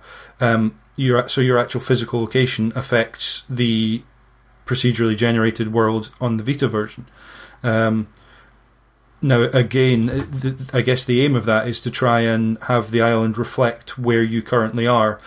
I didn't notice anything that was working like that, but when I generate an island at my house, it tends to have a rather large hill in the middle of it, and that, as I've done 2 or 3 times on the Vita, has always been the case. Whereas when I generated an island at work, it looked different, so there did seem to be something there, but I couldn't tell how much that differentiated itself from just the usual random generation. And the other thing, if you touch the screen on the front, you get a circle of the sort of white particles comes up around your finger and then closes to a point. And as you move your finger around the screen, you can trigger different sounds. So there's a different way to interact. And if you sit down and touch the back screen on the Vita, you can change you can change the sort of filter goes over the top of the way it looks and makes it look like a film negative to greater or lesser degrees. So you can change, like, I don't know enough about photography to understand exactly what they're doing there, but it changes sort of the hues and the tones and the way the world looks a little bit. So just other ways of changing what that experience is, which were quite interesting, I thought. Just once again, it feels like more like there's an avatar there if I can touch things on the screen rather than just drifting. Absolutely, it could well add to that, and it wasn't something that I thought, wow, I'm going to play with this lots. It was more a novelty thing of let's see what this actually does, and then once I'd done it, I didn't feel the urge to sit down and go and how do animals react if you tap them in the face? Yeah, I just think I don't think there's nothing as direct as that. It seems to all be kind of. I was wondering if they would make the musical tune and then like jump away, you know. Not as far as I tried, but I didn't try it. Maybe Darren, go forth and discover for yourself, I guess. So, which brings us to secrets of the game. We've touched on a few of them. I thought it was worth listing some of the ones I found to see if you guys came across any of the others. We've talked about teleporting between the towers, so if you walk into one of the walls, the screen turns black and then comes back and you are at another tower somewhere else on the island. We've also talked about, I mentioned the fact that the first and the last stone circles, so the last stone circle, the winter one, it's not possible to let the day-night cycle run out on that one. Going to the stone circle simply causes you to ascend slightly quicker. But if you let the day-night cycle run out, when the sun starts rising again, you will again ascend. So that kind of that's a forced ending. You don't have to trigger that one. I didn't actually know that was an ending. Like, I mean, I knew it was like ascending was an ending, but I never knew that there was actually a circle to make you ascend. For me, the first time that I seen this ending, I started wondering what the hell was going on with the depth perception, the elevation. Like you drop through the world or something. Yeah, sure. Yeah, just in the opposite direction, you know. And, yeah. Because I was like going through the clouds. Yeah. And then I noticed that, like, when I came across up a mountain, I was like slightly above the clouds, and I was like, "What the hell happened there?" And then I went back down a bit, and since it was like thick clouds, I couldn't see what was happening with my feet and like the ground below me. And when I went back up, I was even higher. I was like, "Jesus, this is crazy," you know. And then obviously I figured it out shortly after that, you know, that it was meant to be happening. Yeah. And again, the fact that there's this unceremonious would be the harsh way of putting it, but real sort of defined point at which you've ascended far enough and then that's it. back to the menu done, and it has that moment almost like in some games where a cutscene stops and you don't realise that you've got control of the character, whereas in this case it's kind of the inverse of that, where you kind of expected there maybe to be something more there, but no, game ends and it's up to you to then try and retroactively think about what it meant. It doesn't quite just end like that, because you actually see your character's eyes closing, and every time his eyes are closing, I'm like, no! I don't know. There just seems to be something very final about it. So I'm just like, stay awake, man. It's not worth dying for. Yeah. So the stone circles, if you go into them but do not trigger go into the particle circle in the middle, you can speed up the day-night cycle. So if you particularly want to get back to the night to explore a bit more, or the day, then you can do that.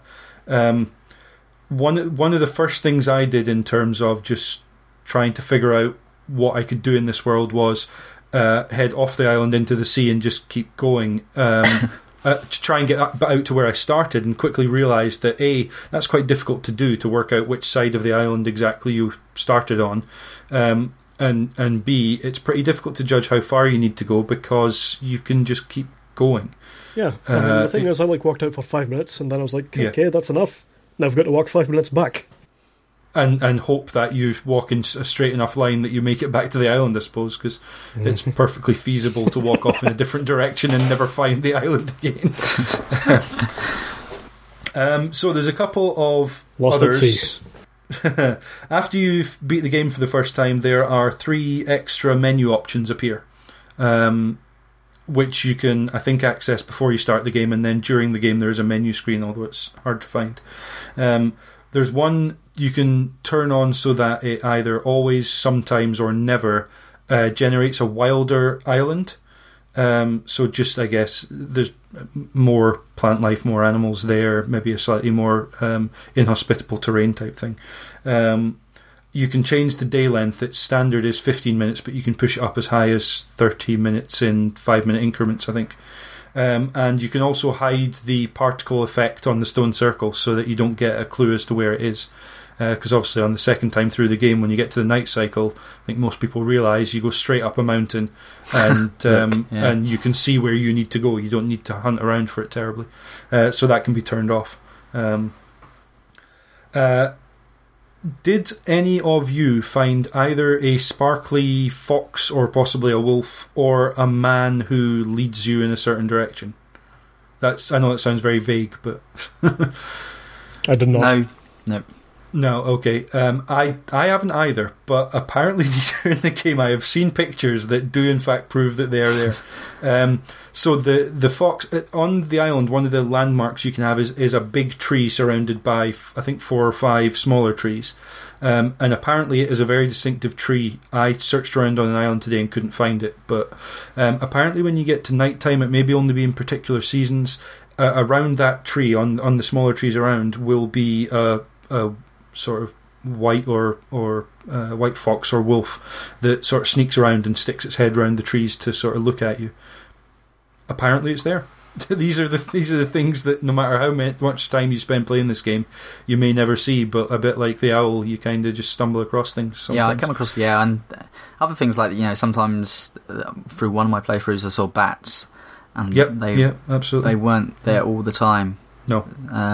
So quite often you'll come across individual elements which the second or third playthrough you won't come across, mainly because maybe you just weren't in the right part of the island, and it's time of day and season. So absolutely. The other thing is, so the totems, if you go into them at night time, the stars sort of throb and grow very bright, like they're almost exploding. Really strange effect to behold. Quite unnerving, I found, when I first spotted it happening. It really plays with the senses and it disorients you a bit, I think. And the graveyard, apparently, and the cabin as well, there are particle effects that going on there that might be a bit different to elsewhere on the island. And at some points, I think from the graveyard, you can see a man who is walking with a trail of particles following him, and you can follow him to the stone circle. Apparently, I've never seen it, but these things exist in the game, so I So I gather. The other thing that probably not many people know is in the game is a save system. I figure postcards were just handy screenshots of a game that I would love to have some screenshots of, but the postcard system is a save system, which... did any of you guys feel the need to save the game? No, well, I've taken some postcards, but I had no idea that I could. I mean, we had a conversation about this earlier before we came on to the show, and I mean, you brought up a very good point of, well, if there's a particular island that you loved, having the chance to actually go back there, just the layout. I mean, it'd been interesting, that one with the huge mountain on. It would have been interesting for me to take a picture there and save it, and then go, hey, this is the play. It's a shame it's not a code that you can share with everybody, in kind of Minecraft way, so everyone got to experience it as well. But no idea. Apparently it kind of is, because what it does is effectively take a screenshot of the game and it puts it's a color code along the bottom of the picture. And so in theory, if you send that picture to someone else, it would be like a save file. They could put it into their Proteus save file folder, and they could load that up. Because some people had said that they'd taken that file as though it were a picture and cropped it, and actually lost the save data off it because they'd removed the couple of rows or whatever that had the color coding on. So that's quite old school. A really interesting way of doing it. Yeah, absolutely. I thought so. So these are things that some of them I would never have known, but for happening to read some stuff about it where people had said they'd had these weird and wonderful things happen in the game. So. Before we get to the close, a question which we haven't discussed, and looking at the notes, it doesn't look like it's going to come up, and maybe it's just one of those ambiguous questions which nobody needs to answer. But it's odd that I feel like whenever we've tackled these types of games before, we've gone quite heavy for the looking for the meaning of what these games are, even if there is no meaning there, and discussed our feelings of what they brought, which we haven't really done on this, other than saying there's a few spiritual elements. I mean, is there anything that any one particular thing that really you feel is prominent from each individual person, a time of day or a specific place, or even just the overarching what you think the meaning of the game is? Is it a spiritual thing once again? I mean, Ascending at the very end would have certainly a definition of something like that. Well, I mean, if you think about it, the guy hasn't eaten in the year that he's been on the island, so he's about to be a bit light up by the end. Very true. Should have ate that bunny or frog. But no, that's assuming if you're a person at all. Like, it's kind of hard to tell what exactly you are that's wandering through this world, especially with how it ends with the Ascension thing. Like, I felt like it was more like you were a ethereal being that's going around. A spirit or something, perhaps. Yeah. You're a biological experiment. There's also the name too. Like, somebody smarter than me helped me out here, but Proteus is kind of like, that's a very deliberate name for this game entirely, because it's all about being like the first, right? Like isn't that kind of what Proteus is? the prototypical, I guess. Absolutely. Primordial. So Proteus is Greek mythology, is a god of either sea or possibly water or rivers, I guess, is what I read about it. It's definitely got tones of perhaps being godly or godlike, with obviously the relationship to the sea. That's why this is an island in the sea, perhaps. I guess maybe you're supposed to be Proteus. Maybe this is your home in the middle of the sea and you are ascending to some other plane of existence. But I think it is holiday camp. But actually, I mean, so open-ended. I feel like stuff like Journey, like I had quite a strong kind of opinion of what that said to me, and same as Flower and stuff like that. But I don't know. It's almost like you talking about Proteus almost being the first. Just listen to that. I'm putting stuff straight onto which I haven't really thought through, but almost like if you are the first, like almost somebody saying, a godlike being saying, well, this is the template of what we want. Like these are the animals that we're going to populate the world with, and these are the seasons. Which can you give us the almost the go ahead on is this okay? Like, do you like autumn? Autumn, the leaves come off, and then winter, snow. Try the snow. Here's some rain. Just seeing it like that is almost kind of interesting. But yeah, there wasn't anything particularly strong that I came away from, other than really having a big smile on the face and enjoying just my time and the place there. But certainly at the spiritual stuff, I felt like there was some kind of leaning on that, and I was wondering whether any of you guys took it to a whole different level and actually investigated if there is any narrative to be found. What I'm wondering personally is if David Kanaga and Ed Key are going to be listening to this later on and shaking their heads and wondering what the hell we're on about. Quite possibly. I think the interesting thing for me is that with Dear Esther, I went in very deep on trying to work out what all of the hidden information in there was about and trying to piece it together. And it's still very open to interpretation, absolutely. And likewise, I think Journey it's probably easier to work out what the overarching themes of something like Journey are, or Flower in particular as well. Revenge. With this game, I feel like I haven't tried to nail down what the meaning of the game is, because I feel like, to me, it could mean something vastly different from when I play it one time to the next. It could be a metaphor for something very different, even though obviously the timeline through the game is going to be much the same in terms of what happens when. I guess I've never really thought too much about it. I've always treated it as just this game for exploration, and discovery, and taken away from it each time maybe something slightly different. I've never really tried to pin down, even if it's just what it means to me, but wouldn't be for someone else. For me, it never really felt particularly spiritual or anything like that. Since it was sold to me as a game that would be about exploration, going for a walk in this countryside, that's really what I felt it was about. I just felt that it was about experiencing this sort of environment that is both familiar and yet completely alien at the same time.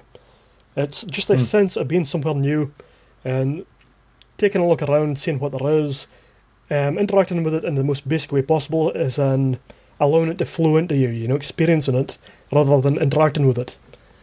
And so quite a lot of the spiritual side stuff that you guys are talking about never really occurred to me, I mean, there is obviously the great showstopper at the end when you float in the sky. That's not normally what happens when you explore a new environment. But apart from that... Yeah. It's quite dreamlike, though, isn't it? It's you could put the waking up from closing your eyes almost as a case of you actually opening your eyes and waking up again. You could just be in this kind of dreamlike, soft, lovely world. I don't know. Yeah, because I mean, it's like as I said, anytime you exit the game, if you exit the game, you close your eyes. When you finish the game, you close your eyes. So it's you're kind of leaving that behind, just shutting yourself off to it, and then you're reawakening either in the real world because you're playing the game, or starting it again and just experiencing a new world from the start. Yeah, so my next question was, do you have a favourite season? I've always been a fan of winter in games. And this one I'm not entirely sure, because I think spring is really nicely done as well. It's nice, and the colours in this in spring, they're like really, they're vibrant and they're thick. They don't have a lot of fine detail or gradients kind of edging them out and smoothing them. They're really very visible, very in your face, and I really appreciated that. And as I said, I'm a kind of winter fanboy in games, and just feeling that kind of chill coming down, as I said, as night descends. I think those 2 seasons for me kind of exemplify the game the most and what I wanted from it. Yeah. Sean, how about you? Any particular of the seasons that really stood out? Well, for me, I'd probably say the summer was my favorite, just mostly because of the music, actually. I think, isn't that the only season where there's actually kind of like a steady beat between for the music on there? Yeah, I think you might be right, yeah. Yeah, and just, I mean, it was just weird because, like, for me personally, summer is my least favorite season. I can't stand heat or anything like that. So, but all the visuals and the music combined like perfectly right there for me in summer. So, Probably not that one, yeah. And I kind of have the same reaction to Autumn, which is kind of funny. Just the musical change. You know, you coming off from the the happy glow of summer, and you know it's not quite as the deep darkness of the winter. You got the autumn there. It's just there's beautiful transition between the two. And like I said, that there is definitely from a both visual tonal point, but from the music standpoint, or the sounds that you see are very different from the rest of the game as well. So I mean that's something I feel like obviously we could talk about this game apparently for about another 2 hours if we wanted to. But I'm right with you, Tony. I think summer felt like a natural progression from spring. It felt like it was slightly more colourful, brighter.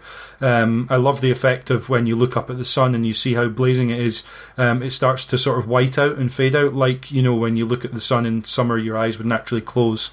So I liked the fact that they had that natural progression, but something about autumn just being this massive change in terms of the colours, and rain in spring and summer, as you said, Tony, previously, feels refreshing, it feels light, and in autumn it feels heavy, and the sound of it is just that bit more powerful, and it does have that sort of great autumnal feeling to it that just makes the season of all of them just stand out the most to me. The colours change, the music changes. I mentioned earlier, imagine if you started the game as winter and then you progress to spring. That the change between those two would be. I mean, you can do it clearly by just loading up the game straight away. But you've ascended at that point. But the change of the colours would be so dramatic. Really pop out. Definitely.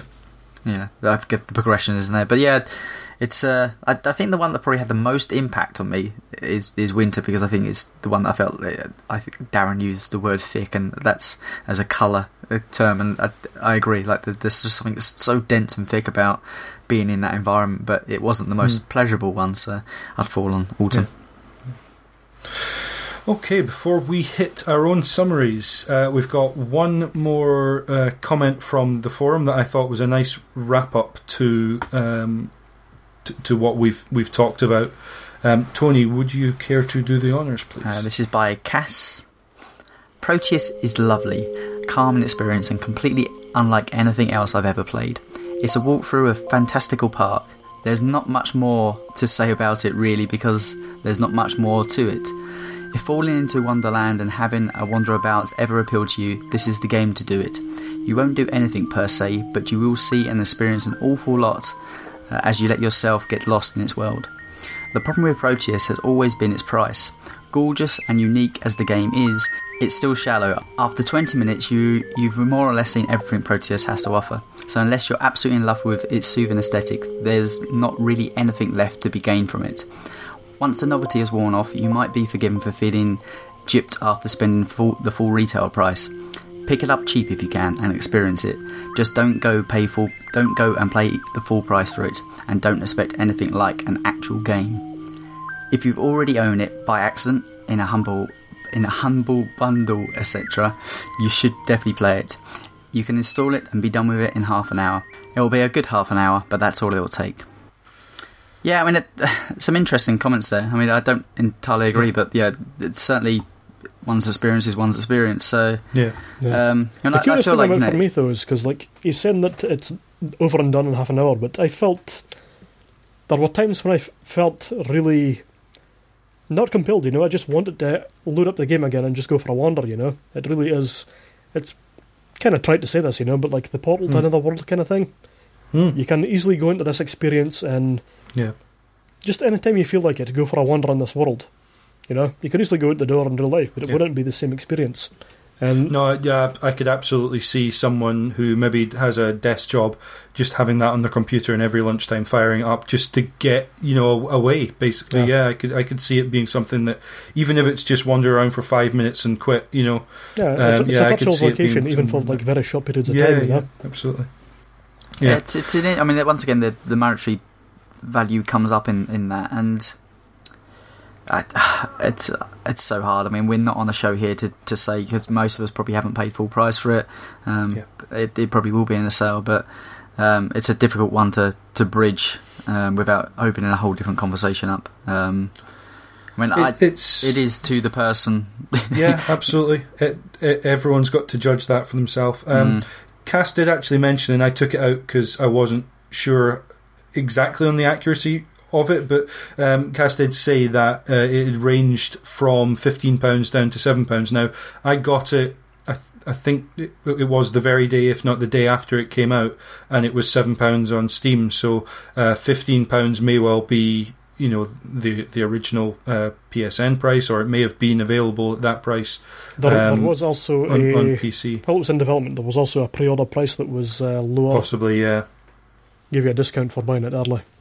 Right, but yeah. I mean, these are a sticking point. I think if this had just hit, say, the PlayStation Network, and it was just a free experience for people to mess around in, you'd even go, yeah, I understand that.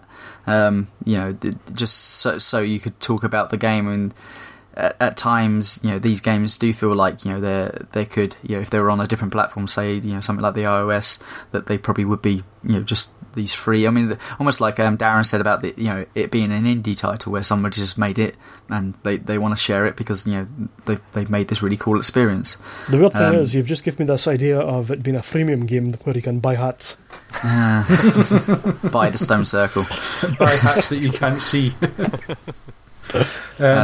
So it does. I guess what I'm trying to say, it does have a big impact on your experience of the game. I guess if you've paid £15 and you feel like you're 40 minutes with the game, it was a half an hour and done. I mean that clearly has an emotion with inside anybody and make it from that. But I guess we're not really here to talk about that. So no, absolutely, the value of something like your expectations for it can have so much of an effect, and it's certainly worth saying that, be it in a humble bundle or be it in various sales on PSN or Steam, there are going to be ways to pick Proteus up pretty cheaply.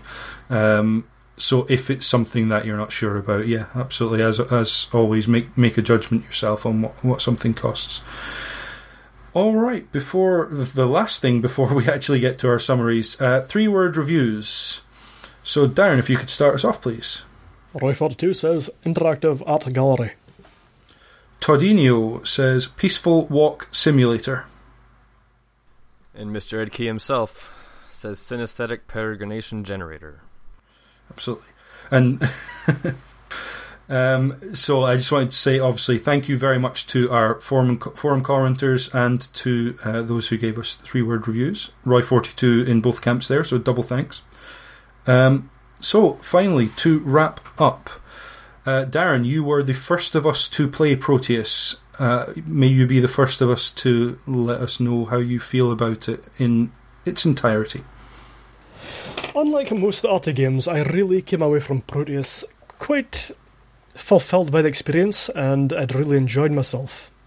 Naysayers might argue that there's no great deal to do in the game other than ambling around looking at pretty digital things, but despite the lack of clear goals that you can work towards, it's an experience, and that experience wraps itself up, and during that time, it's just soaking it all in is just a very pleasurable experience. The thing is, I mean, it feels kind of like the seed of an idea that could evolve in a lot of different ways if the creators wanted to. Like, there was times when I was wondering what it would be like if you could have, like, multiplayer and just interact in really basic ways, or even start capturing animals and then show your collection to your friends, like a big sack full of animals. Animal Crossing. Yeah, basically, But the thing is, just as a really non-interactive tour around an island that is just been built in this really retro way, it's definitely interesting. It's definitely worth playing, in my opinion. But the thing is, it is one of those games where you can't recommend it wholeheartedly because it's so vastly different to pretty much anything on the market. You've kind of got to go with your gut feeling as to whether this game would be worth it for you, because all you are doing is wandering about this retro-themed wonderland and experiencing everything that it has to offer, playing about with the music, chasing rabbits, but never actually interacting with them in any kind of physical way. For a lot of people, that might not be something that they want to do, but if the idea interests you, I would definitely recommend checking Proteus out. You don't have to pay it at full price. get it for whatever you feel it's worth to you. And even if you don't like it, you can come away from it at least in the secure knowledge that you've probably never played anything quite like this game before. Also, I loved it. Also, you loved it. Excellent, thank you. For me, I adore Proteus for many of the same reasons that something like Dear Esther or The Path by Tale of Tales spoke to me, but not because I think they're inherently similar games. It's because it made me feel. It made me experience some very complex feelings, and in Proteus, the reason that happened is at the beginning of the game, your senses are kind of just not overpowered by any stretch, but they're just firing with very vibrant colours. As Darren said, it's quite a retro-styled, quite very pixelated looking world, but with really vibrant colours, and you've got this ambient electronic music by David Kanega in the background that's just constantly inviting you to try and find out how much effect you're really having on the music. And as you chase the bunny frogs around and you spot a swarm of dragonflies and go over to try and interact with them, it just invites you to really want to immerse yourself and run around this island, despite the fact that there is only one rather slow walk speed available. It does feel like you just want to sort of gamble from part of the island to part of the island, just discovering what's going to be there, what you can do, and trying to work out what all of it together as a whole is evoking in you. It's not necessarily what it represents, even for me. It's just the feelings that it made me have. And playing it again recently on PlayStation Vita, it was exactly the same all over again, because the procedurally generated content gave me enough of that uncertainty of what I was going to find over the next hill, or if I followed the same path I followed last time, would it lead somewhere different this time? It just gave a real sense of wonderment, and it is that youthful joy at just being, walking around somewhere unfamiliar and discovering it, but with that safety blanket around you, that you're not in a game where you're going to be attacked by an animal or die, out of the blue unexpectedly when you don't really feel like you did anything wrong or to deserve it, so to speak. It's a very safe environment, and it's just a really stimulating environment to be in for me. And I really loved uncovering all the little secrets that it had to hold. So yeah, that's how I felt about it. And if it sounds interesting, then yeah, I can't but recommend that you go on and try Proteus. I think it's eminently worthwhile and eminently worth your time. Sean, how about yourself? Well, let's see. So earlier I kind of mentioned that I compared it to Bethesda games, and yeah.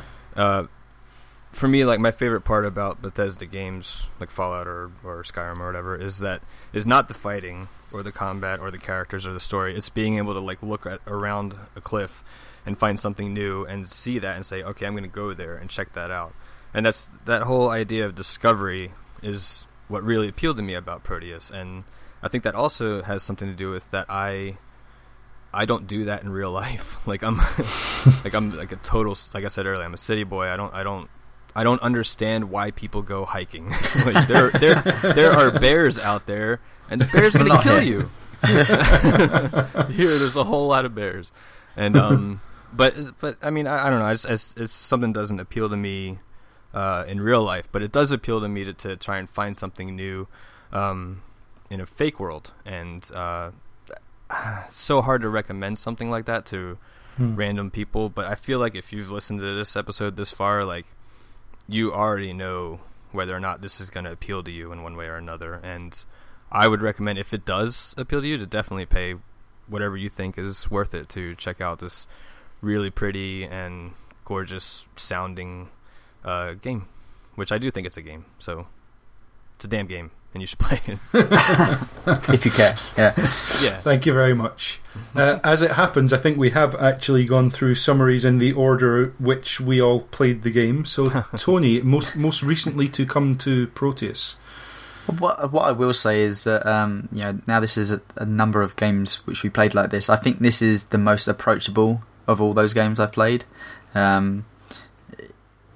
It's a beautiful place to be, for starts, and you can project whatever you want onto what the game is trying to say, or you can just say it's a season simulator, and it does a great job of that. I love the way that it combines elements of music with the environment, and visually it's just a treat. There's not too many other games like it out there, and I just love games which are so ambiguous.